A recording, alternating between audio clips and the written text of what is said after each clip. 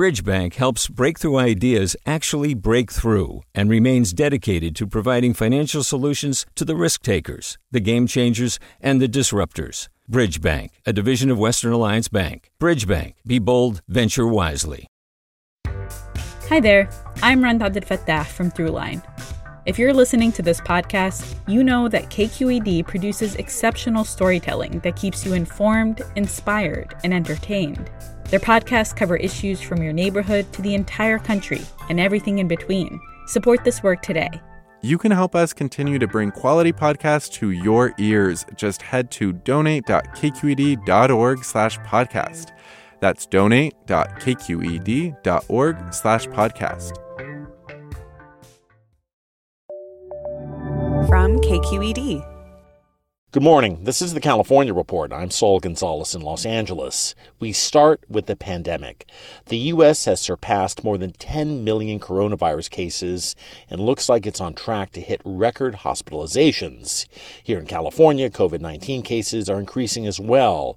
And yesterday in a press conference, Governor Gavin Newsom warned the public once again about the dangers of pandemic complacency. KQED politics correspondent Marisa Lagos has more. Governor Newsom struck a measured tone, noting that while California is seeing rising numbers in all of the key areas, including positivity rates and ICU bed admissions, that the state has the capacity to handle the increased caseload. Newsom warned, however, that several counties may have to dial back reopening plans this week after spikes in those areas. He didn't specify which counties. Newsom says it's obvious why cases started climbing again in October. People are letting their guard down. They're taking their masks off. They're starting to get together outside of their household cohorts. They're starting to see businesses reopen, and we're starting again to see more people mixing. The governor says as it gets colder, he expects to see more of that mixing and potentially more cases. For the California Report, I'm Marisa Lagos. A World Series win does not guarantee immunity from diseases. At least 5 people who work for the Los Angeles Dodgers have tested positive for COVID-19. KQED science reporter Molly Peterson has more about that. The LA Department of Public Health requires companies to report when 3 or more employees contract the virus. Health officials say workplace outbreaks have been on the rise in Los Angeles, and they're part of why the county remains in the most restrictive tier, far from reopening. News of the Dodgers outbreak comes 10 days after the team won baseball's World Series. Tests that came back during Game 6 of the series confirmed third baseman Justin Turner was sick with coronavirus. He later broke isolation rules to celebrate with teammates and without a mask. But Major League Baseball says Turner won't be disciplined. County health officials say the team is cooperating with an investigation. The Dodgers have refused to comment. For the California Report, I'm Molly Peterson in Los Angeles.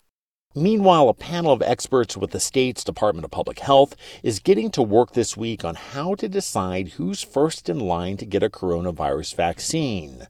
This comes after Pfizer's announcement yesterday that the company's vaccine is more than 90% effective. KQED science reporter Laura Clivens has more.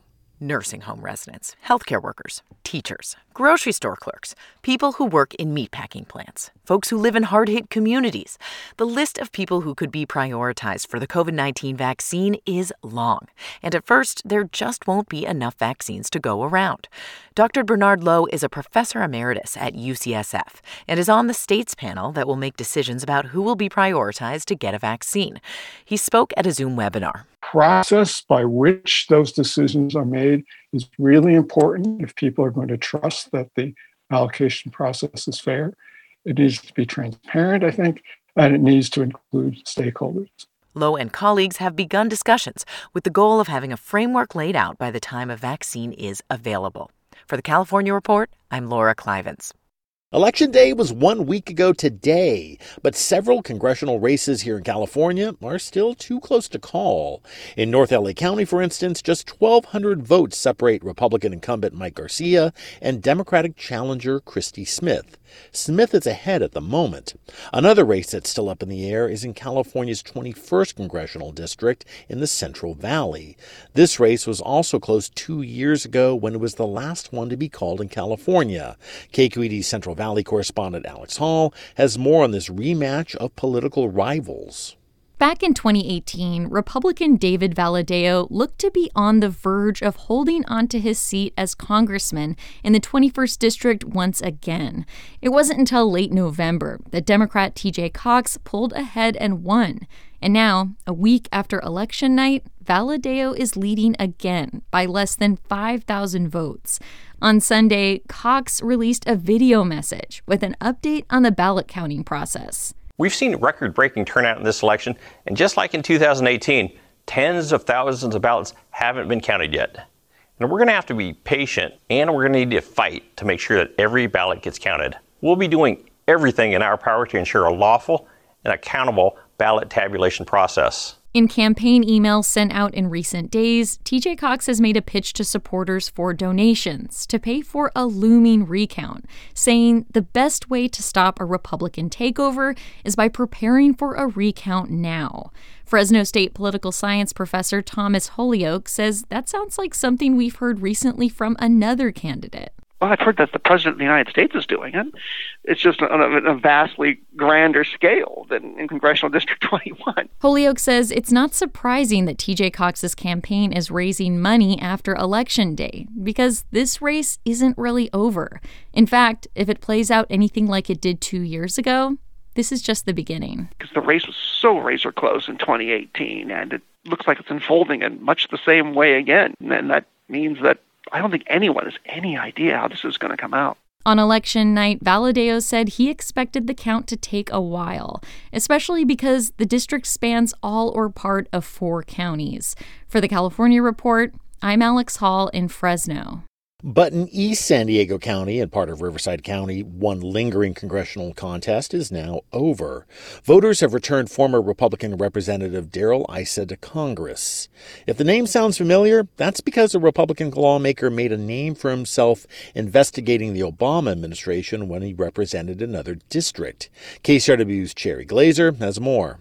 Issa served in the House for almost 20 years, representing parts of coastal Orange and San Diego counties, most recently the 49th District. He retired in 2018 as a mix of demographic changes and redistricting shifted the region more to the left. Then earlier this year, the neighboring 50th District opened up when Congressman Duncan Hunter pleaded guilty to stealing campaign funds and resigned. The 50th is more inland and thought of as one of the reddest districts in Southern California. Issa was considered the frontrunner in the race from the start, given his name recognition and close ties to President Trump. His wealth also helped. Issa pumped millions of dollars of his own money into the campaign and outspent his rival, Democrat Amar Campa-Najjar. But Campa-Najjar put up a tough fight, losing by just 7 percentage points. That was KCRW's Cherry Glazer. Here in Los Angeles County, newly elected District Attorney George Gascon has announced an ambitious justice reform agenda once he takes office. Here's Gascon speaking during an online press conference. We will stop the death penalty immediately. We will begin to unwind current cases that are on the death penalty track. We will immediately stop prosecuting children as adults.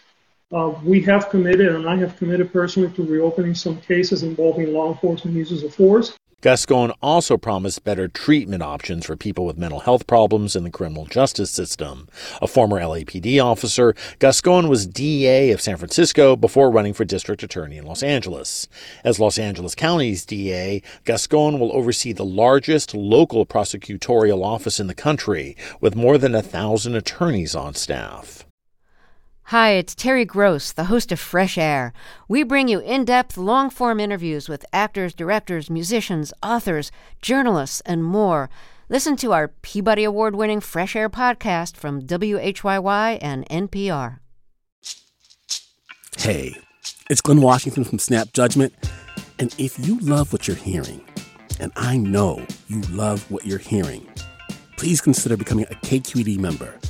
Get special access to cool events, behind-the-scenes footage, and so much more. Plus, you'll sleep better at night knowing you did your part for the community you depend upon. It's in you.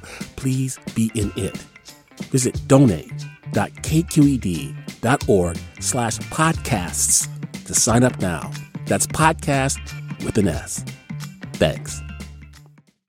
Later today, the U.S. Supreme Court hears, with its new 63 conservative majority in place, arguments over whether the Affordable Care Act should be struck down. KPCC's Jackie Fortier reviews what the end of the ACA could mean for California. If that happens, the state will lose several $1 billion a year in federal health insurance subsidies, and its expansion of Medi-Cal would take a big hit. Mike Wallace is a health professor at UCLA. The state could pay for expansion, but it would have to pay 100% versus like 10%. Governor Gavin Newsom estimates that would cost the state $20 billion a year. A shrunken Medi-Cal program would hurt the poorest Californians. Wallace says if the ACA falls, protections for people with pre-existing conditions, everything from pregnancy to high blood pressure, would disappear. COVID-19 could fall into that category as well. And he says seniors would pay more because Medicare premiums would go up. The state legislature might be able to pass laws that would let at least part of the ACA continue to exist in California, but everything will hinge on what the Supreme Court does. For the California Report, I'm Jackie Fortier in Los Angeles. In politics, the Golden State is often painted as a solidly blue state. But the 2020 election has shown that when issues are on the ballot, California leans a little more to the right. Cap Radio's Nicole Nixon reports. No surprise, unofficial election results show California voters going for Democrat Joe Biden. The party dominates state government, too. But that's not California's entire political story. Everybody focuses on candidates, while the initiatives are where all of the policy is done. Jim DeBoo is a Democratic strategist who worked on the successful No on Prop 21 campaign this cycle, advocating against expanded rent control laws. He says Californians are not always going to turn to their political parties for guidance on ballot measures. When you're having a discussion with voters about initiatives, the partisanship pieces separate. The current state of the proposition show voters siding with business interests this time around.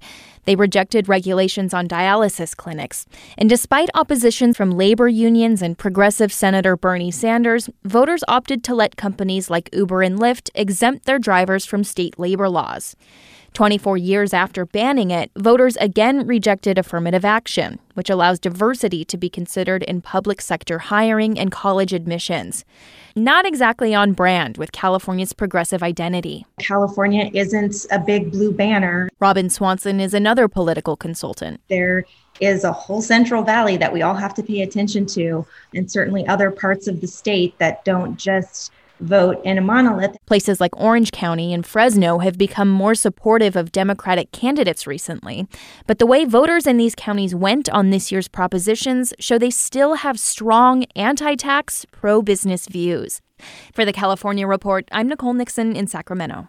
Changes to California's elections brought on by the pandemic could become permanent. KQED politics reporter Guy Marzorati has more. This year, the state legislature approved mailing every voter a ballot in order to avoid crowding at the polls. Bay Area Assemblyman Mark Berman, who wrote that law, says 2020's record voter participation proves that expanded vote by mail was a success. It's important to move in the direction of making this permanent because more and more voters are getting used to the convenience of voting by mail. And I think we, as a government, should do everything that we can to make it as easy as possible for people to vote. Making the change permanent does raise some questions about funding. This year, Congress sent counties extra money to run their elections, but keeping universal vote by mail and in-person voting options could prove costly in years to come. For the California Report, I'm Guy Marzorati. And that's the California Report for Tuesday, November 10th, a production of KQED Public Radio. I'm Saul Gonzalez in LA. Thanks for listening and have a great day. Support for the California Report comes from the law firm Perkins Coie, a trusted legal advisor to innovative companies and industry leaders throughout California and the world. Learn more at perkinscoie.com. Eric and Wendy Schmidt, whose philanthropy includes Schmidt Futures, focused on finding exceptional people and helping them do more for others together. On the web at schmidtfutures.com, and Personal Capital, offering professional-grade financial tools and objective advice from a fiduciary. personalcapital.com. Hi, I'm Sasha Khokha, host of the California Report magazine. Every week, we bring you stories about what connects us in the giant, diverse Golden State.